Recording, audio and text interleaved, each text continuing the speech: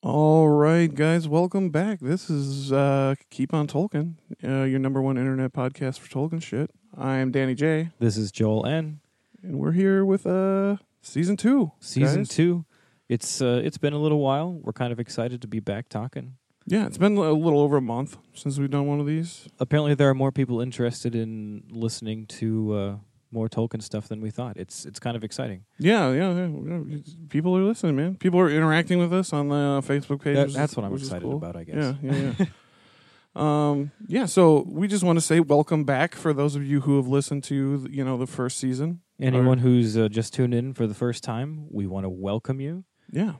This is going to be good. We thought we'd start things off with a bang for season 2. Yeah. So we're gonna be talking about everybody's favorite character, Gandalf. I think it's a safe assumption that Gandalf is everyone's favorite character. Yeah, no, for real. Everyone. I mean, like, even if you've never read The Lord of the Rings or seen The Lord of the Rings or read The Hobbit or seen the god-awful Hobbit movies, you know who Gandalf is. Like, you know what I mean? Everybody knows you shall not pass, you know? Right. Oh, if there was one character that I could wish to life in all of fiction, it would be Gandalf. Yeah. Because no, for Gandalf's real. always working for the better good. He's clutch, man. He's there when you need him, and we need him. We do. So yeah, we're gonna read a little excerpt for you, and then we're gonna start the episode. But we just want to say thanks for listening, I guys. just want to say hello. We missed you. Yeah, we missed you. Warm and eager was his spirit, and it was enhanced by the ring Narya. For he was the enemy of Sauron, opposing the fire that devours and wastes with the fire that kindles and succors in one hope and distress. But his joy and his swift wrath were veiled in garments gray as ash, so that only those that knew him well glimpsed the flame that was within. Merry he could be, and kindly to young and simple, yet quick at times to sharp speech and the rebuke of folly. But he was not proud, and sought neither power nor praise. Mostly he journeyed tirelessly on foot, leaning on a staff, and would at times work wonders, loving especially the beauty of fire. And yet such marvels he wrought, mostly for mirth and delight, and desired not that any should hold him in awe, or take his counsel out of fear. Yet it is said, in the end of the task for which he came, he suffered greatly, and was slain. And being sent back from death for a brief while, was clothed then in white, and became a radiant flame, yet still veiled, save in great need.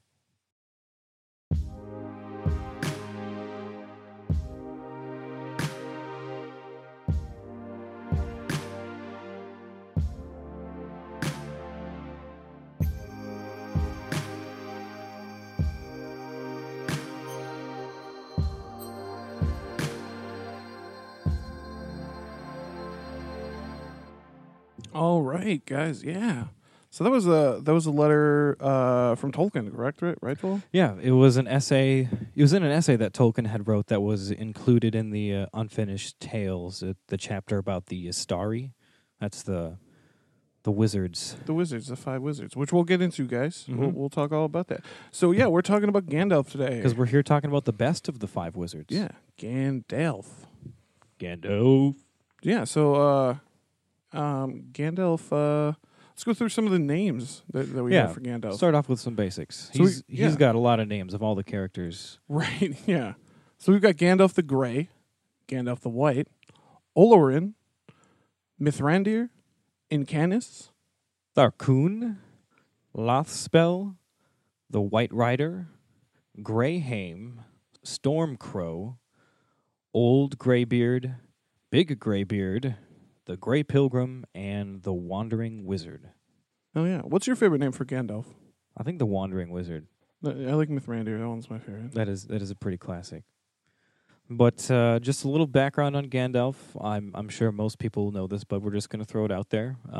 He was, like we said, one of the Istari, the 5 wizards, sent from the west in the Third Age to combat the threat of Sauron. Some of the things he did while he was in Middle-earth, he joined Thorin and company to reclaim the Lonely Mountain from Smaug. That's essentially the Hobbit story. He was part of the Fellowship of the Ring. He was part of making it and the whole quest to destroy the ring. And he led the Free Peoples in the final campaign of the War of the Ring against Sauron. Yeah, he basically orchestrated everything. Like, I mean, he's the big mover and shaker of the story of, especially the Lord of the Rings. Mm-hmm. Like, he's the main driving force. He's helping everybody out. You know, he's everywhere. Yeah, like in that opening passage from J.R.R. Tolkien, like you said, he was the enemy of Sauron. That's why he came. Yeah, and so if you remember from past episodes, or may or may not already know, Sauron and Gandalf are both Maiar, and they're so like the origin of Gandalf comes at the same time as the origin of Sauron. Essentially, they're created as the first beings, the Ainur, which means the holy ones, The ones that sing. the ones that sing. Yeah, they sing the story of the world.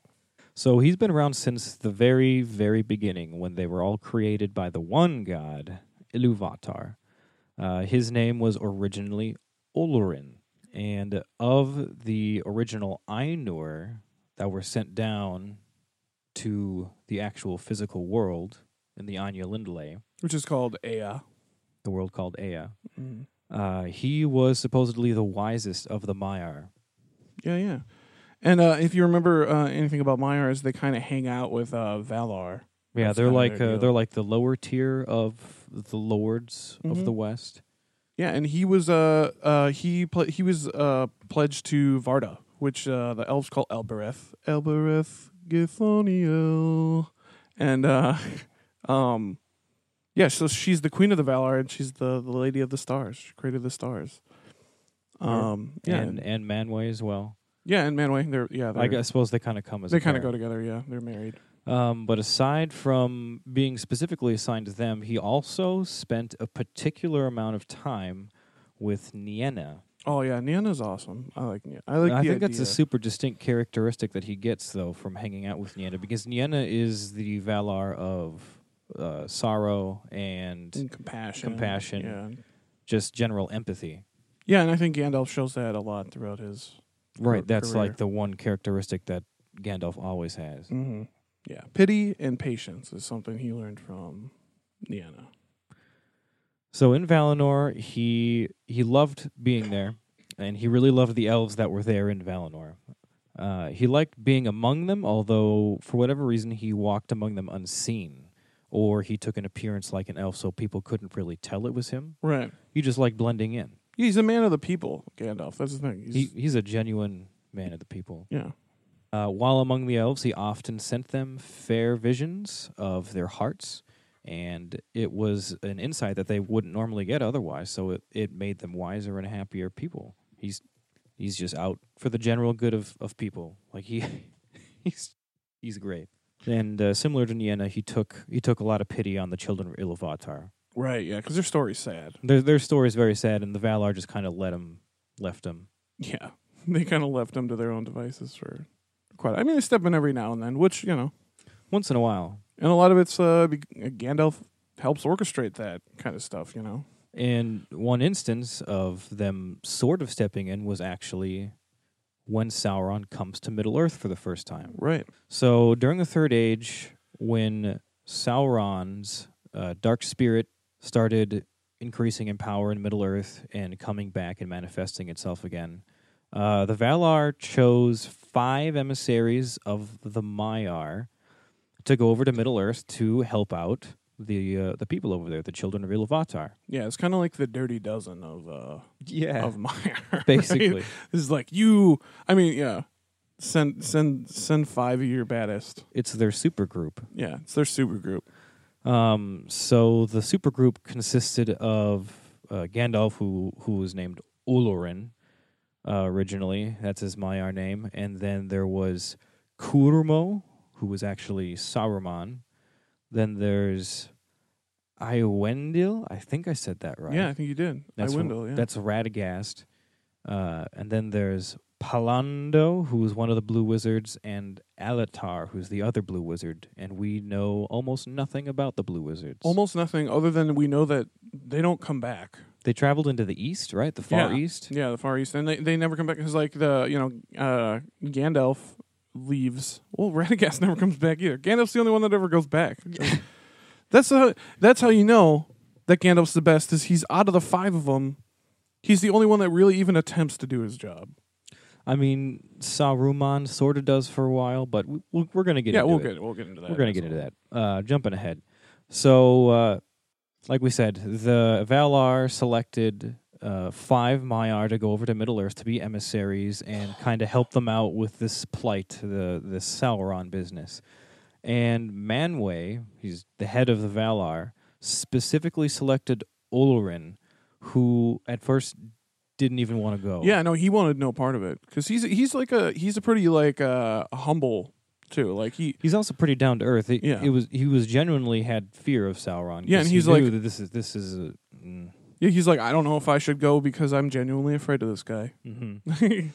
and they kind of argue that maybe that's a good reason to send him. Manwë says straight to him that that's even more reason that you should go.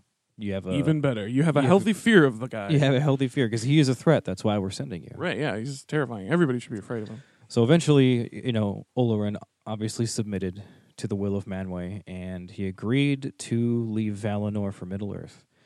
So in the Third Age, around the year 1000, is when Olorin arrived in Middle-earth in Mithland. That's the far, far western regions of Middle-earth. Yeah, also known as the Grey Havens. The Grey Havens, who hangs out at the Grey Havens? God damn, I wish I could remember. What's his name again? He's cool, isn't he? He's real cool. Oh, real man. Cool. Círdan the fucking shipwright. Yeah, guys, if you don't know who Círdan is, listen to the season finale. Yeah, the season finale of season 1 is literally an episode about Círdan. So Gandalf arrives in Mithland around the year 1000, and actually that's about the same time that the Necromancer takes up shop in Mirkwood. I wasn't aware of that before we started working on this episode, but apparently he arrived at the same time. And that's around when they started calling it Mirkwood. Because remember, it was originally called the Greenwood. Like if any time before the Third Age you hear the Greenwood or the Greenwood the Great, they're talking about Mirkwood. Yeah, it's one of the biggest forests around. Yeah, and it's got to be the biggest. I'm trying to think of a bigger one. It's got to be biggest. Because Fangorn and Lothlorien are smaller. Old Forest is tiny. It's true. I think it is the largest. I think it's got to be the biggest. It's got to be. Anywho, so he arrived then and there, and he arrived last of the 5 Maiar, and he took the specific form of an aged old man as a sign of his humility, I suppose. I suppose, yeah. And just like nobody really looks twice. At an old man with a staff, like, oh, he's doing his own thing. Yeah, Leave him alone. I think it's definitely a good disguise. Yeah. And while he was there at Mithland, like we said, he was greeted by none other than Círdan, the shipwright, and Glorfindel. Glorfindel. These are two of my favorite characters here. Is Glorfindel and Círdan. Another elf from Valinor, who was actually in Middle-earth on similar business, but they both welcomed him. And at that moment, Círdan had a Círdan moment where he saw what apparently no one else did in Olorin, and that was a strong sense of wisdom and strength. And because of that, he actually chose then and there to give up his ring, his elven ring of power, to Gandalf. And that power, that ring gives you the power to inspire those to resist evil and tyranny. Yeah, this is the ring Narya. It's the red ring, or I think they call it the ring of flame or fire. The ring of fire, I think, yeah, something like that. Which is actually, fire is oftentimes associated with Gandalf, so it's super appropriate. And Círdan even gave like a little prophecy almost about how it would come in handy in the future. He was going to need it. Círdan also said, "But as for me, my heart is with the sea, and I will dwell on the gray shores until the last ship sails. I will await you." So it's like he's telling Gandalf, like, everyone's going to leave Middle-earth eventually. I'm going to be the last one. We're going to be the last ones here, essentially. And I will wait for you I'll here. wait for you. Yeah, like a real bro. Yeah. And that's kind of actually where Círdan hangs out for the rest of the Third Age. Yeah, he's in the Havens. But I mean, at this point, he's done a lot already. Yeah. He really helped out Gandalf. So at that point, Gandalf enters Middle-earth, and unlike his kinsman Kurumo, who turns out to be Saruman, Olwen did not take up a single permanent residence, but rather he went around wandering. That's Yeah. how he became the Wandering Wizard. The Grey Wanderer. And in his wandering, he never went far into the east, like some did. Like, for example, the Blue Wizards. They never Mhm. even came back. He never came back. He pretty much restricted his activities to the westlands of Middle-earth, where the remnants of the Dunedain and the Eldar still remained, and that's kind of where Sauron was as well. So naturally, he hung around in the western portions of Middle-earth. But this wandering period is also where he acquired a lot of his names. Right, yeah, because he had a name for every kind of group of people. Right, He was because he went everywhere, and everyone had him by a different name. Yeah, so Mithrandir, the Great Pilgrim. That's The the elves? the elves, and also Gondor. Gondor calls him the Great Yeah, Pilgrim? yeah. Or they call him Mithrandir. 'Cause, Mithrandir. Yeah, Faramir calls him Mithrandir. Oh, that's right. The dwarves call him Tharkun, which is great. That's a great name. Which means gray man. In the far south, he's called Incanus. And in the north, old Arnor, the northern kingdom of the Dunedain, he's known as Gandalf, which is why the hobbits call him Gandalf. Yeah, that became his most popular name.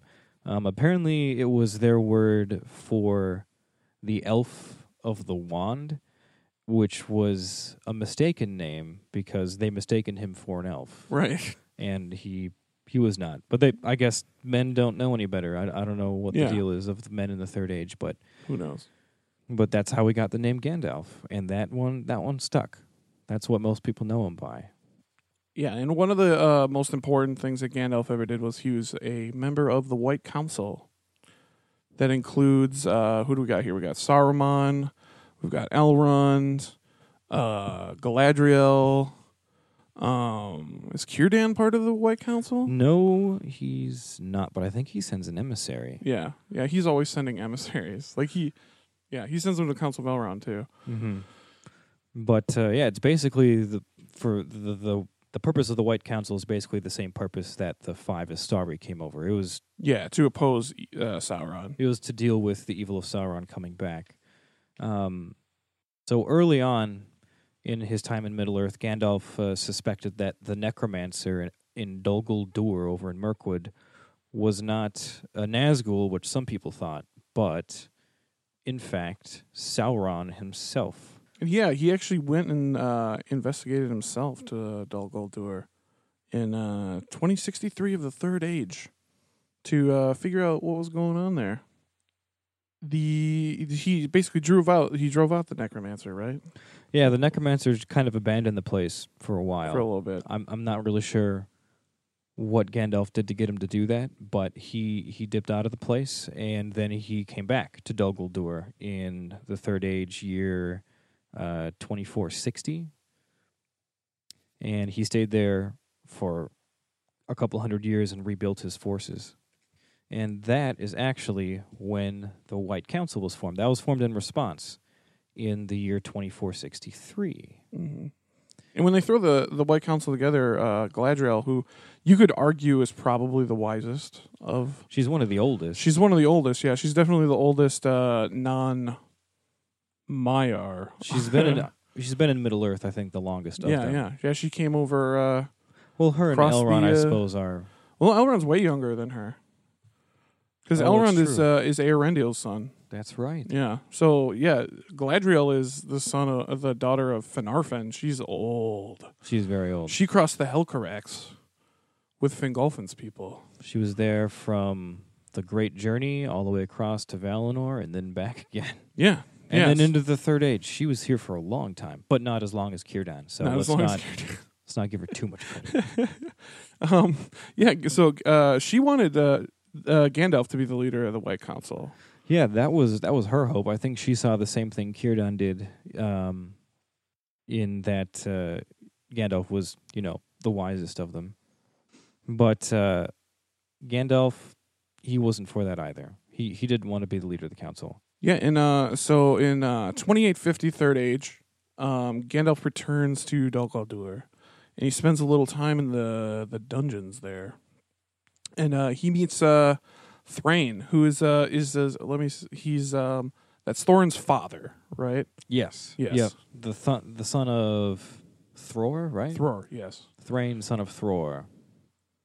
And this is where he receives the map of the Lonely Mountain and also the key to the side door. Right. So, yeah, this is when all the Hobbit stuff comes into play really hard, because Thrain is one of the line of Durin. It's Thorin Oakenshield's father who went missing. Gandalf stumbles upon him in Dol Guldur, doesn't even realize who he is, and he's been driven mad with just torture and torment from Sauron. Because Sauron took back the ring, right? He had one of the dwarven rings of power. He had it passed down to him, and that's when Saruman retook it from him. But Sauron. I'm sorry. Ooh. I'm going to have trouble with this. Yeah, Sauron, yes. That's when Sauron took it from him, the ring that is, but did not get the key in the map. No, yeah, for whatever reason, wasn't interested. I don't know. Yeah, I don't know how that was. But he gave it to Gandalf instead, realizing who he was. And then he dies, right? Yeah, he dies there. He dies there in the dungeons. And that's the end of Thrain, son of Thror, father of Thorin Oakenshield. And in the following year, 2851, the White Council was summoned, and Gandalf then urged Saruman to drive Sauron out of Dol Guldur. But Saruman just reassured the White Council that Sauron's evident effort to find the ring just wasn't going to happen. Yeah, and he said that was like necessary. Like he had to find the ring in order to be a threat again. Right. Is essentially what his argument was. Yeah, so Saruman is just kind of trying to put down everyone's worry about it, saying there's no way he could rise to power without the ring, and the ring is gone. Right. But little did anyone know, at this time right around is when Saruman himself actually started actively searching for the Ring of Power in Gladden Fields and Nir. Yeah, it's not so far from Dol Guldur. Mm-hmm. Yeah, and Saruman, this is when he starts to really try to gain power for himself rather than help. Yeah, this is when things really turn around. But Yeah. that's what kind of starts the whole, all the events of The Hobbit, the quest to Erebor. Mm-hmm. So yeah, Gandalf, he was pretty distressed at the knowledge that Sauron had returned, And they weren't doing anything to get rid of him. and they weren't doing anything to deal with it. He was pretty sure that Sauron was already plotting war from Dol Guldur, and if anywhere, that Sauron was going to attack Rivendell. And he also realized in this time that the only powers other than Rivendell to resist an attack from Mirkwood were the dwarves of the Iron Hills. Right. Yeah, they have a pretty big presence in that part of Mhm. the world. And the dwarves aren't one to really team up with anyone over these wars. They're No, kind of yeah. they haven't joined in any wars since the end of the First Age. Yeah, they weren't even involved in the last alliance. Yeah, Yeah, no, they weren't. yeah. They've just been kind of minding their own business. And even worse than all of this, Gandalf knew that Smaug, one of the only remaining dragons in Middle-earth, was still in the Lonely Mountain, and Sauron could and would use the dragon to his advantage to like a devastating amount. Oh yeah, yeah. He knew that if Sauron and Smaug had formed an alliance, that it would be all over. Yeah, and this is a lot of the stuff that they touch on in the quest for Erebor and the Unfinished Tales. Mm-hmm. Yeah, they kind of draw because The Hobbit is sort of standalone in that unless you read the quest for Erebor and stuff, you can think it has little to do with the events of the Lord of the Rings. Right. It was made as a children's book, and that it is. Yeah, and that it is. And the quest for Erebor is what kind of ties it into the overall real Tolkien body of work. Yeah, the meat and potatoes. Yeah, the meat and taters. So recounting what Gandalf specifically was doing while the dwarves were going on their quest. Well, one night in Bree, before this all happened, it was 2941. While he was pondering all these problems, the threat of Smaug, the threat of Sauron, the only people being able to defend Rivendell is the dwarves, and all of this stuff. And he was where was he at the time? Was he in Bree? Yes, he was in Bree. Yeah, it was in Bree. And he, by chance, came across Thorin Oakenshield. Thorin Oakenshield. And yeah, they actually show this scene as the prologue in the Desolation of Smaug, right? Yep. Yeah. It's a cool little scene. I just actually recently read it because it's in the appendix. That scene. Yeah. Not a bad prologue sequence, but No. That is a pretty awesome moment when Gandalf and Thorin meet. That's when they first hash out the plan to go on a quest to Erebor. Mm-hmm.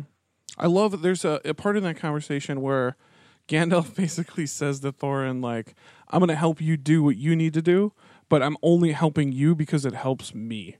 Right. And my cause. Like, you're a small footnote in the overall quest that I am on, essentially. Right. Yeah, because they were trying to assemble a team, basically, and Gandalf wanted him to take a hobbit with him. Yeah.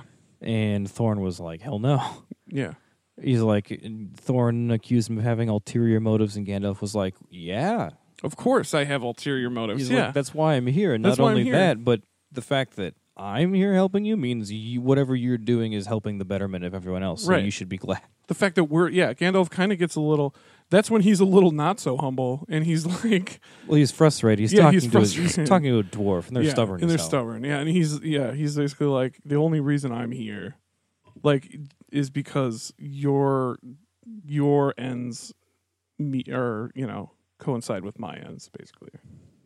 So in that same year, in 2941, Gandalf arranged the band of 13 dwarves and the one hobbit, Bilbo Baggins, to go on a quest to reclaim the dwarves' lost treasure in Erebor from Smaug the Dragon. Smaug the Dragon. Hey, Joel, can you name all the 13 dwarves? No. I think I could get a good chunk of them, but I don't know if I'd get all of them. Bifur, Bofer, Bombur, Oin, Gloin, Ori, Nori, Dori, Thorin, Balin, Dwalin. 2 more. Who am I missing? They're brothers. They die. Fili and Kili. Yeah. Oh, how can I forget? Yeah. He did it, guys. Spoiler alert. Yeah. Round of applause for Joel. He did it. Woo! I'm proud of myself. Yeah, so he assembles these 13 dwarfs. And they all show up at Bilbo's house, which is fun. Yeah, the Unexpected Party. I really like the Unexpected Party. Yeah, and no, I it's- honestly think that the Hobbit movies did a decent job No, of the that Unexpected whole Party. Yeah, that It was whole great. first act of that movie was fine. Like, you know? I think apparently they got a lot of criticism for going so slow in the beginning, but that's like the part I liked the most. Yeah, that was was great. Yeah, when they really started to speed up the story. That was when. Yeah. Well, okay, we're not going to talk about. Yeah, that if you anymore. want to hear anything about that, you can listen to literally the first episode we ever made. Yeah, the Our- first episodes 1 through 3. We discussed the Hobbit films. Yeah. But moving forward, so Gandalf guided them, Thorin and company, along most of their quest, and like we said earlier, he was the one that contributed the map and the key that he recovered from Thrain, which is the only reason that their quest. Could essentially happen. Yeah, it's what allowed them to do what they were trying to do. He did a lot of stuff to help them along the way. Gandalf was pretty key on this quest. He persuaded Beorn, who did not like uninvited guests and did not like dwarves, and he persuaded them to not only give them provisions but allow them to stay in their house. I think one of my favorite things that Gandalf does in The Hobbit is because it's so Gandalf. Is the trolls, like when the trolls are fucking arguing with each other, yeah. and Gandalf pretends to be one of the trolls and just like confuses the shit out of them. Yeah, until he they, imitates yeah, their voices and Yeah. gets them to argue with each other and until distracts they them. until they die because of the sun. Mhm. Yeah, that's a Gandalf part. Oh yeah, Gandalf's got some great stuff. That's right off the bat too. Yeah, that's right in the beginning. So yeah, and on the quest for Erebor, Gandalf, he came in. He found Glamdring. Right when he was encountering those trolls. Yeah. In their troll horde, that's when they came across a number of things. They came across the Gondolin sword Glamdring, which belonged to King Turgon, High King of the Noldor. Guys, this is big stuff. Like, this is harkening way back into the Way first back age. first This is age. like one of the most prominent kingdoms of the Noldor. Mm-hmm. They found Orcrist, which was also a sword from Gondolin that belonged to Ecthelion. Ecthelion. Yeah. And Who, if we remember from one of our past episodes, he killed the leader of the Balrogs in the fountain outside of during the fall of Gondolin. yeah, he Real fought badass. him and drowned him in the fountain. Yeah, with that sword. Yeah. How that sword got out of the fall of Gondolin, we don't know. Nobody knows. That's one of those things. Just like Glamdring. Glamdring, I mean, Turgon fell in the city too, but Mhm. nobody knows. Yeah, nobody knows how those I swords mean, the got city there. fell, got plundered. Who knows? Can I do we have time? I want to tell them about the baby Arendil Go thing. for it, go for it. Okay. So me and Joel were talking about this the other day. So those two swords, right, are very important people in the city, right? Right. So you had Ecthelion, Lord of the Fountain, and Turgon, King of the City / High King of the Noldor. But you have this other blade that's unadorned, that's short, and it's also made with the same craftsmanship. Yeah, as we're the other talking two about swords. Bilbo's dagger, essentially, yeah, that he finds. later named Sting. So what I'm here to propose to you is that Sting was originally the childhood blade of Eärendil that somehow got left behind in Gondolin. Because think about it, guys. Eärendil was just a boy during the fall of Gondolin. Baby Eärendil's sword. And he would have been a person of high honor, so they totally would have made him like a ceremonial blade. Every child in Gondolin would have been like a child of high honor. But I'm saying, I'm convinced, guys. Hit me up on Facebook if you think I'm crazy. I want to know. I'm pretty sure. I'm convinced. That's all I need to know is that Sting belonged to Eärendil. that would be an awesome coincidence. Yeah. Anyway, Let's ask Christopher sometime. yeah, we'll ask him. So all those blades are pretty key, not only in The Hobbit, but Gandalf's sword goes into the deep into the Third Age and the Lord of the Rings trilogy and stuff. He keeps that the whole time. Hell yeah. Glamdring's a badass sword, actually. We got a little excerpt here about Glamdring from The Hobbit. So this is from when they're in the dwarves are captured by the goblins and Gandalf has disappeared. They're in Goblin Town. They're in Goblin Town. Suddenly, a sword flashed in its own light. Bilbo saw it go right through the great goblin as he stood dumbfounded in the middle of his rage. He fell dead, and the goblin soldiers fled before the sword, shrieking into the darkness. Yeah, Badass. badass sword. It glows, yeah, that's the thing about Glamdring. Yeah, it's a Gondolindrum sword. And it doesn't do that so much in the movie. No, it's supposed to glow just the same as Sting. Mm-hmm. So the Yeah. entire time you see Bilbo or Frodo using Sting and it's glowing, Gandalf's sword is also in that moment supposed to be glow. Well, if he's there. Mm-hmm. Yeah. But they kind of shorted Glamdring, but that's okay. So shortly after the incident with the goblins, if you'll recall from the Hobbit story, they make it out on the east side of the Misty Mountains, and then they start running into problems with wargs in the woods, in the dark. And we just thought this was also another wonderful chance that we could take to quote a badass Gandalf moment.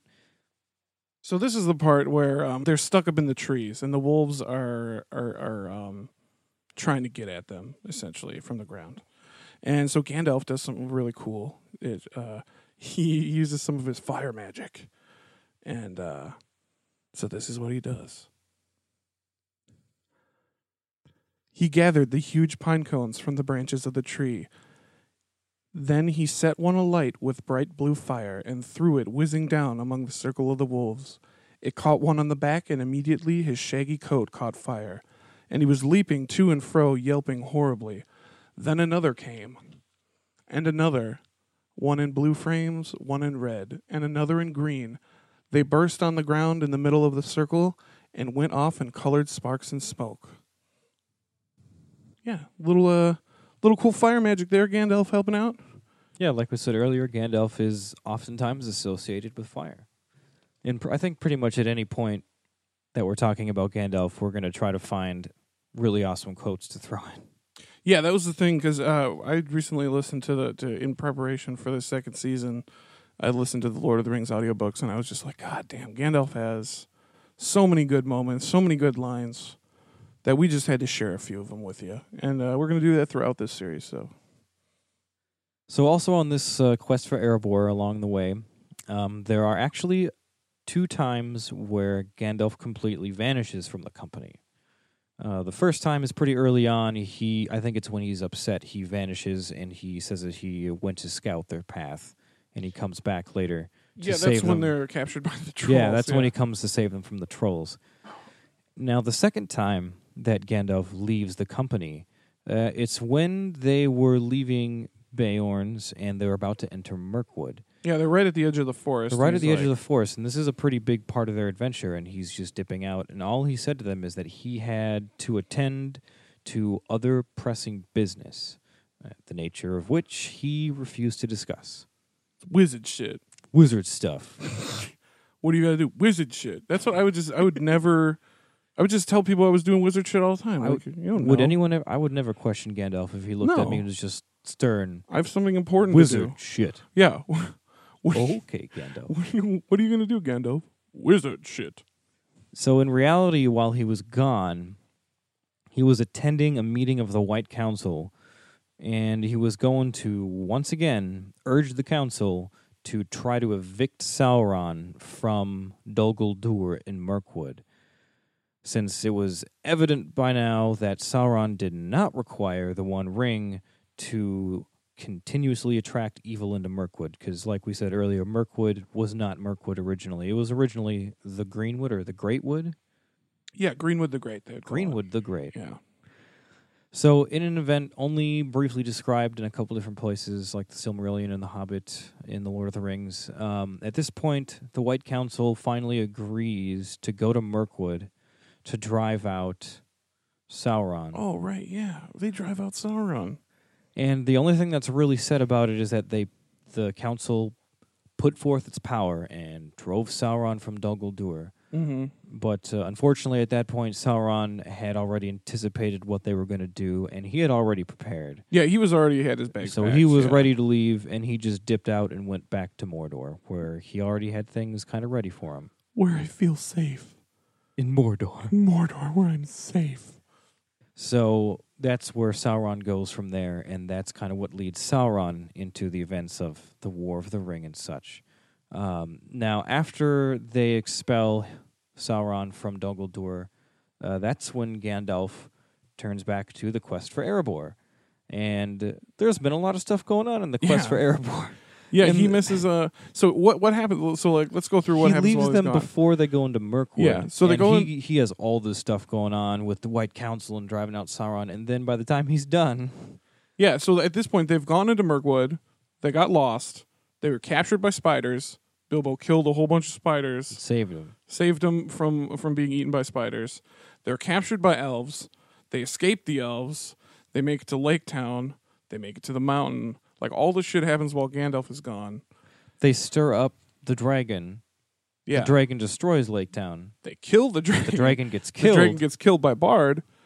And then they start fighting over the treasure immediately. Yeah, and then they start fighting over the treasure. And then they call reinforcements. They call Dane as reinforcements from the Iron Hills to come fight over the treasure. Mm-hmm. And it becomes this whole scuffle. The men and the elves have now teamed up against a bunch of the dwarves, and they're about to fight each other. And Gandalf, this is what he comes back to. Yeah. He comes back right as they're about to fight, right at the beginning of the Battle of Five Armies. And he shows up just in time to tell everyone, hey, guys, we've lost time. You guys are wrong. This isn't what matters. And if you're familiar with the Hobbit thing, like the whole Hobbit story, it was Bilbo had secretly given Bard and the Elven King the Arkenstone, and Gandalf shows up right as Thorin is about to throw Bilbo from the rampart. He's super pissed off. Oh, that's right. Yeah, he's found out that he was like, I gave it to him, and he was about to throw him off. So this is a really tense moment. Yeah, and he says a whole bunch of hateful stuff to Bilbo.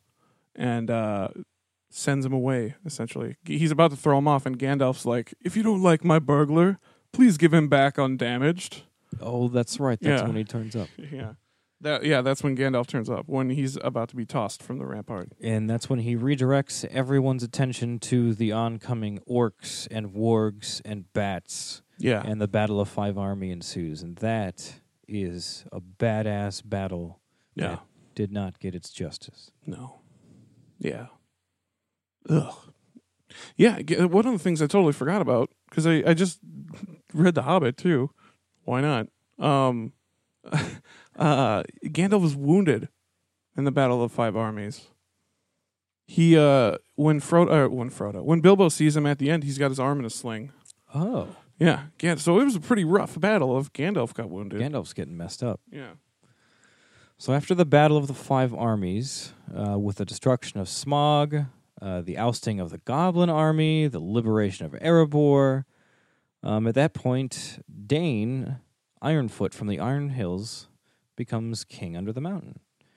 Yeah, and everything And is good for a while. Dane is actually a really badass character. If there was anyone that was going to rule Erebor at that point, I would be very okay with it being Dane. Dane was a great leader. Yeah. And after all these events happened, that also allowed them to restore the kingdom of the Lonely Mountain, and it allowed them to restore the kingdom of Dale.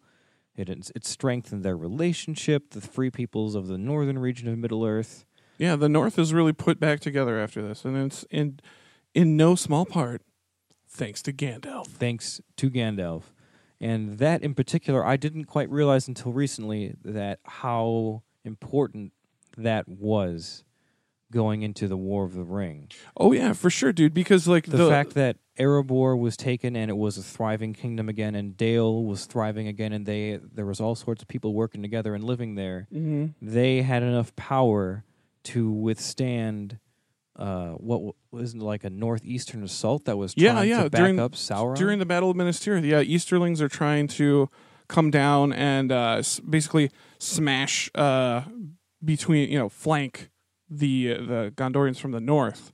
And the men of Dale and the Dwarves of the Iron Hills, they stop them, and there's a big battle up there. Isn't there a second battle in Dale around the Lonely Mountain? Yeah. And Dane is actually killed in that battle. Dane was a great dwarf. Yeah, and so like they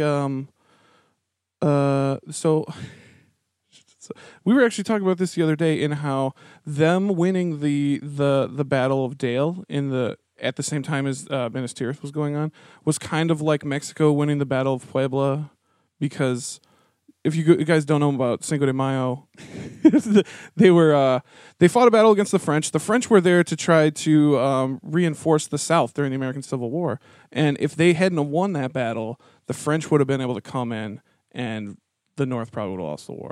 Anyway, so it was a lot like the South that. would have been supplied by the French, and so basically that's what the men of Dale and the Dwarves of the Iron Hills did. They stopped the flank from being able to happen. to stop the reinforcements from flowing through, and that was apparently a big undertaking, and they did it. Yeah, and they did it.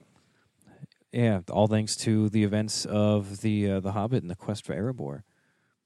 Now, this kind of leads into the events of the War of the Ring, some of the meat and potatoes of the Third Age stuff.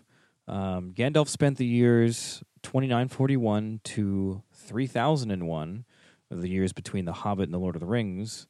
He spent that time traveling Middle-earth in search of information on Sauron's resurgence and Bilbo's mysterious ring.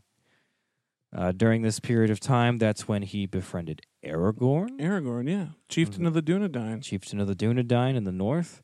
This is also when he first started becoming suspicious of Saruman and where his allegiances lied.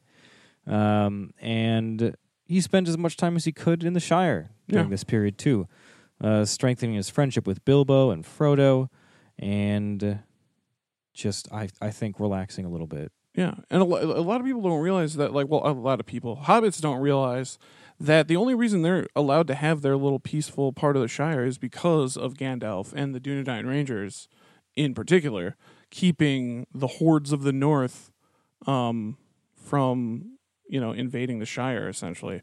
So Gandalf is a big protector of the Shire, as well as Aragorn and the Dunedain. Oh yeah, big time. So in the year 3001, Gandalf returns to the Shire for Bilbo's 11st birthday. That's his 111th birthday. And he brings a shitload of fireworks. That's when he brings all the fireworks. And importantly, after Bilbo uses the ring as a prank on his guests at the birthday party, that's when Gandalf starts to strongly encourage him to let go of the ring and leave it behind and leave it for Frodo like they had planned, because they had a plan that they were working on. Yeah, and Bilbo is quite resistant to this. He accuses Gandalf of being a thief, and he gets real angry all of a sudden and vicious. This is when Bilbo all of a sudden starts becoming kind of hostile. And then he straight up calls the ring, "My precious." If that's not a dead giveaway. And then Gandalf starts getting real suspicious about this fucking ring at this point. Yeah, that's when Gandalf gets very serious, basically tells Bilbo he's foolish for even thinking that Gandalf would want to take it, and more or less putting Bilbo in his place. And at that point, Bilbo actually comes to his senses, and he admits that the ring had been troubling him, and that he may as well leave it for Frodo. And he does, and he departs for Rivendell. And Bilbo is one of the only people to ever give up the ring willingly. Mm-hmm. Yeah. There's him and Sam. Those are the only two people that ever did it. Although he was never entirely free. No, he still wanted that shit, too. He still wanted it, but he was the only one to willingly give it up. Well, him and Sam. Mm-hmm. Because Sam is the best of the ring bearers. I think that's... We'll talk about that in the future. I think we're going to... Yeah, oh yeah. So for the next 17 years or so, Gandalf, he did more traveling, looking for answers on the ring. He went over to Minas Tirith and basically found, the diary of, the private scrolls that Isildur had written about the ring when he found it. He also searched long and far for Gollum, knowing that Gollum was the last person that he knew of before Bilbo to have the ring, this mysterious magic ring. So he wanted to hear from Gollum where he got it from. Yeah, hear from the horse's mouth. Yeah, Gandalf at this point is trying to connect dots. He has his theory, and he's working his way backwards from this ring and forwards from what happened to Sauron's ring, and he's trying to fill in the gaps. Mm-hmm. So this is when he actually employs the help of Aragorn to help him find Gollum. Yeah, I would love to see this. Aragorn and Gandalf alone together hunting. That's a hell of Gollum. A team up, man. Yeah. Yeah, man. It would be it would be fun to watch. I'd like to see that scene. So eventually Aragorn succeeded in finding Gollum because he's Aragorn. He's just... He can track anybody. He can track anything. He's the best. He's a friggin' Dunedain Ranger. He's the Dunedain. The Dunedain. As Bilbo calls him. But Gandalf got to question Gollum at this point. And naturally, being Gandalf, he threatened Gollum with fire, because Gandalf loves fire.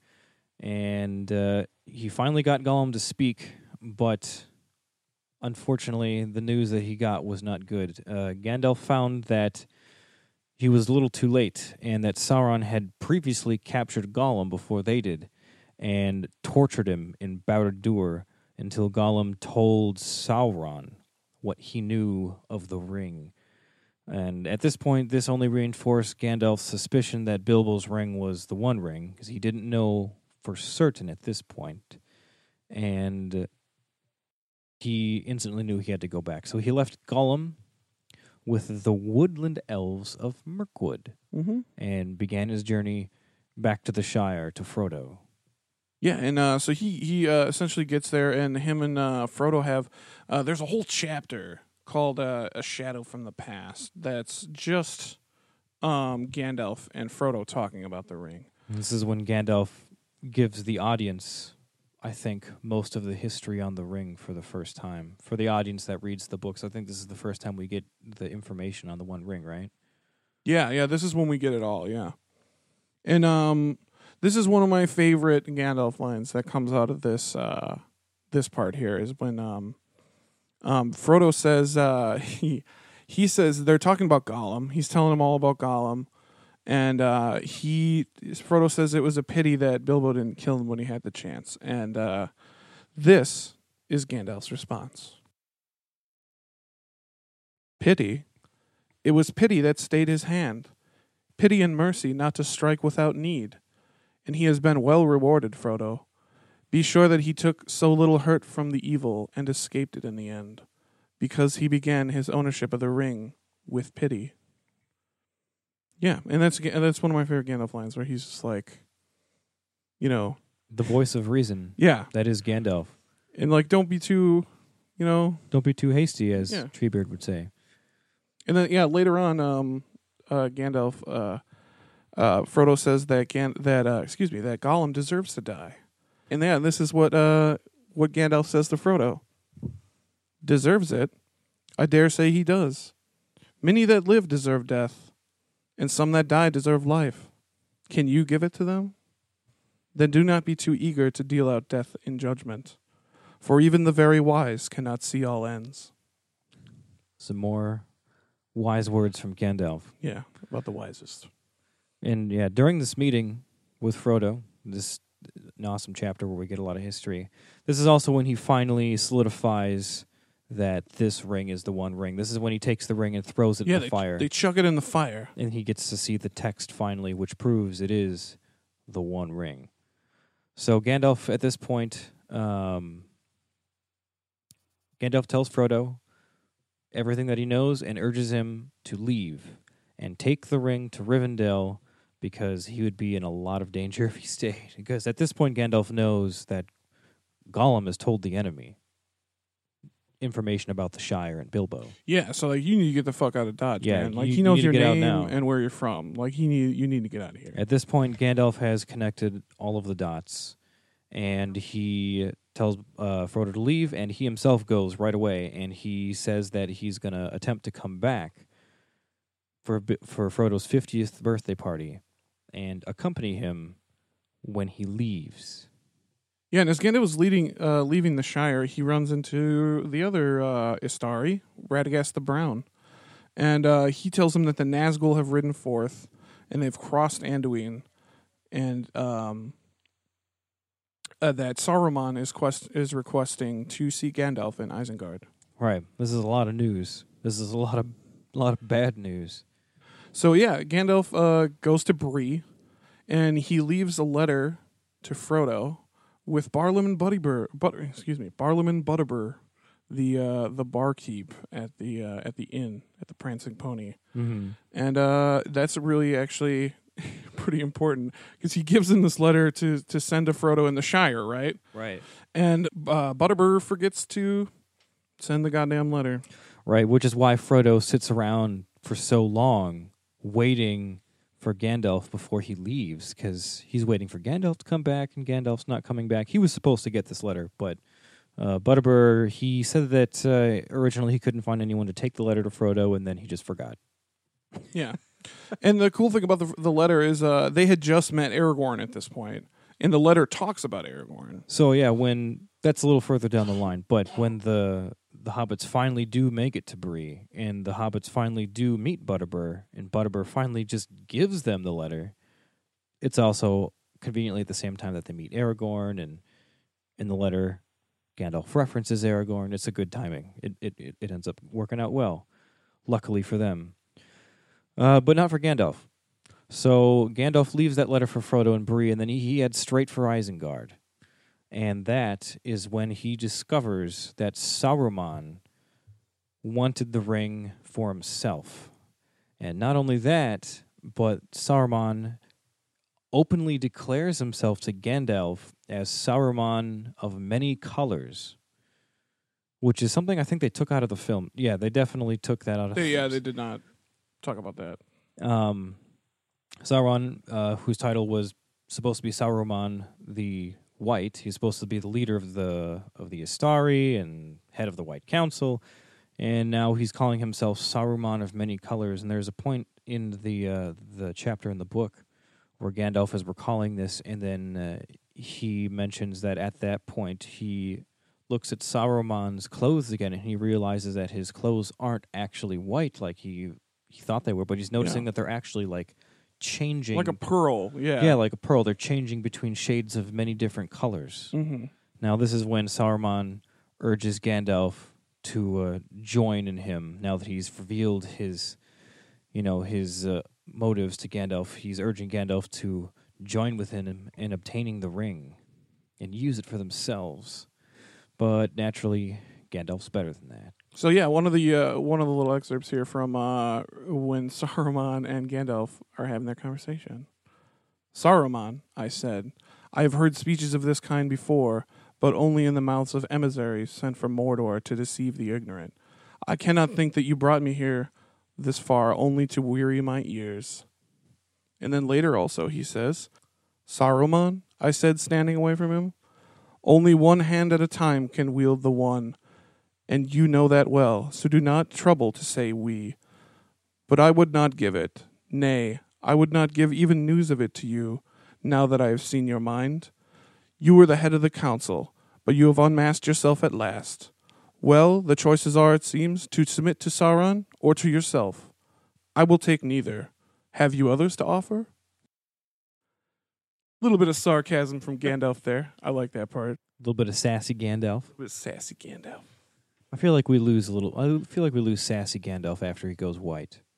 Yeah. He's not Gandalf the Grey anymore. I feel like Gandalf the Grey is the sillier of the two. Anywho, after that point, Saruman obviously realizes that Gandalf is not going to join him, and Saruman imprisons him on top of Orthanc. Yeah, on the very top of the pinnacle of Orthanc, he is imprisoned. And he comes across Gwaihir, the Lord of the Eagles, who is actually coming not to see Gandalf. No. To what was he coming to do? He's coming to warn... He's coming to warn Saruman about a sighting of the Nazgul. Right, it's kind of ironic because Gwaihir the Eagle is coming on behest of Radagast the Brown. And earlier in the story, Saruman used Radagast to his advantage. He told Radagast to go get Gandalf and tell Gandalf that, I want to talk to him. Mm-hmm. Radagast himself is not a corrupt guy. No, he didn't realize that Saruman was trying to get at Gandalf. Mm-hmm. But yeah, Radagast isn't good with people. He's more like animals and plants and stuff like that. Yeah. But at the same time, Radagast also urged Gwaihir to keep an eye out for these kinds of things. He started pulling connections with all of his bird and beast with friends. His bird buddies. And that's exactly what causes the Great Eagle to come to Orthanc to try to report a sighting of the Nazgul, and then he sees Gandalf up top and is like, what's going on here? Gandalf's like, yeah, Saruman's a traitor, and he's imprisoned me up here. Can you please help? Turns out Saruman's a son of a bitch. Yeah, so he rides Gwaihir, and Gwaihir sets him down in Rohan, and he makes his way over to Edoras. Gwaihir ultimately says, I'll get you out of here, but I'm not about carrying people. And Gandalf's like, okay, well, could you at least take me to somewhere where I can get a steed? Mm-hmm. And he's like, all right, I'll take you right on over here to Rohan. Where are better steeds found than in Rohan? Right, and it's there that Gandalf finds his new steed, and that is Shadowfax. Shadowfax, Lord of Horses. I was just reading about the race of horses, the Miras? The Miras that Shadowfax is lord of. Mm-hmm. They're believed to descend from the horses of Orome. I've read something about that as well. What's Orome's horse name? Like Nahar or something like that? I don't know. I do not know that. I can't remember, but he had a horse that had a special name that he rode around all the time. Yeah, what I gathered is the Miras, which is this special race of horse, is kind of like what the what the Dunedain are to regular men. Right. It's kind of like the Númenóreans to regular men. They had longer spans of life. They were more powerful. They're high horses. Yeah, they're high horses. Oh, high horses. These That's are funny. some high horses. Oh. All right. That was good. That was good. So Gandalf works a friendship with Shadowfax, who agrees to take him around and help him on his quest. Now, at this point, Gandalf rides straight for the Shire, hard, but he didn't reach it in time. Frodo had already left by the time he reaches the Shire. That's something that they don't touch on in That Gandalf in went the back to the movies. Shire to Gandalf did find go them. back to the Shire, Yeah. and he got there right after Frodo had left. And he Mhm. talks to he talks to Gaffer, doesn't he? It's either Gaffer or Fatty. I think he talks to both I think actually. he talks to Fatty too. Fatty Um, Bulger, one of the friends that gets shafted. Yeah, He's, one of the friends of Frodo and Merry and Pippin and Sam. Yeah. But we'll get to him later. He'll be a fun character to touch Frediger. on. Yeah, we talk about it. So Gandalf is more or less back at the Shire and now retracing their steps.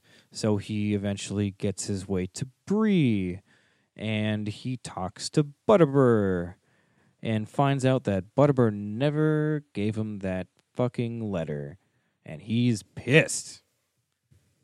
And Butterbur instantly knows that he's That going to he be fucked up, pissed. So yeah. as soon as he sees Gandalf, he falls down and just starts groveling. And Gandalf's like, "What? What did you do? Didn't give the letter. What the hell?" And while he's on the ground groveling, he basically tells Gandalf, he lets him know that it actually so happens that the hobbits fell in with that unsavory character, Strider. He's like, I tried to keep them from him. And then Gandalf is like, "Holy shit, they're with Strider! Fuck yeah! Why didn't you say so, He bro?" gets so excited. Yeah. He's like, he instantly hugs him. And Gandalf's not a hugging guy. No, He yeah. hugs Butterbur. He's like, that is the best news I have heard in a while. And tonight I can finally take a night of rest. He's like, Right. thank you, Butterbur. You've delivered good news. Yeah, so through fucking up, he actually did a good thing. Yeah, it worked out for the better. I mean, who better to run into than Aragorn, right? Right. So at that, he rests for a day in Bree, and then he goes out, and I think that's when he starts heading towards Toward Rivendell. Rivendell. And this is when he has his own run-in with the Nazgul on Weathertop before Frodo and Aragorn and them get to Weathertop. Mm-hmm. In the Fellowship, they describe that scene in one night where they see flashes of lightning. Yeah, they in see the distance. lightning and hear weird noises and shit off in the distance, and they're like, "That doesn't sound like a Yeah, thunderstorm." and then they get to Weathertop, and Yeah, it's all stuff's burned and shit. charred, Yeah, and there's an elvish G carved in one of the ruins. Remember? And they're like, who "Oh, do we know that's that does that shit all the time." It's who's Gandalf. who's the G? This is Gandalf. Gandalf. Gandalf's a G. So,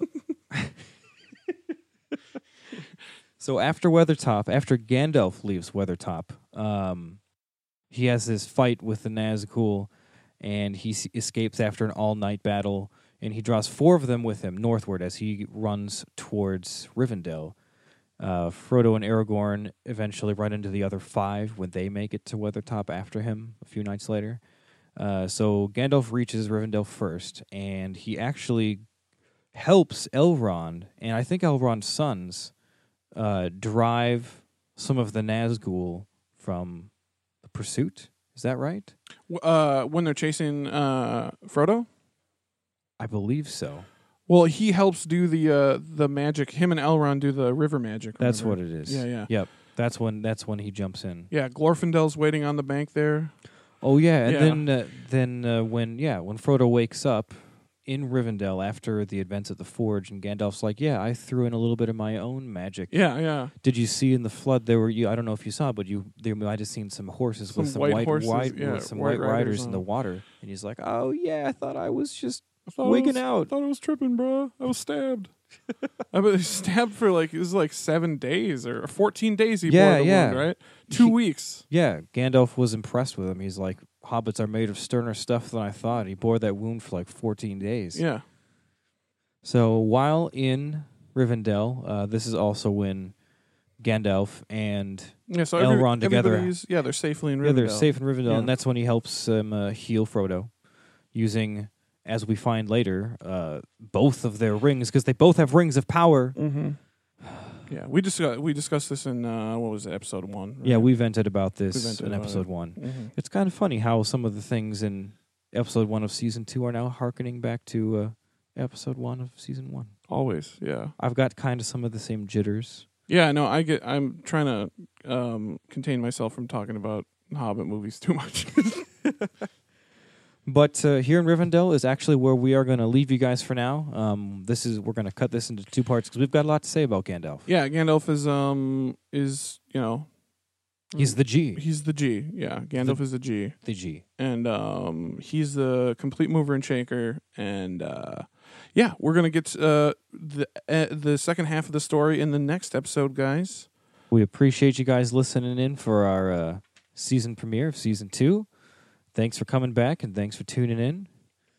And as always, guys, keep on talking. Keep on talking.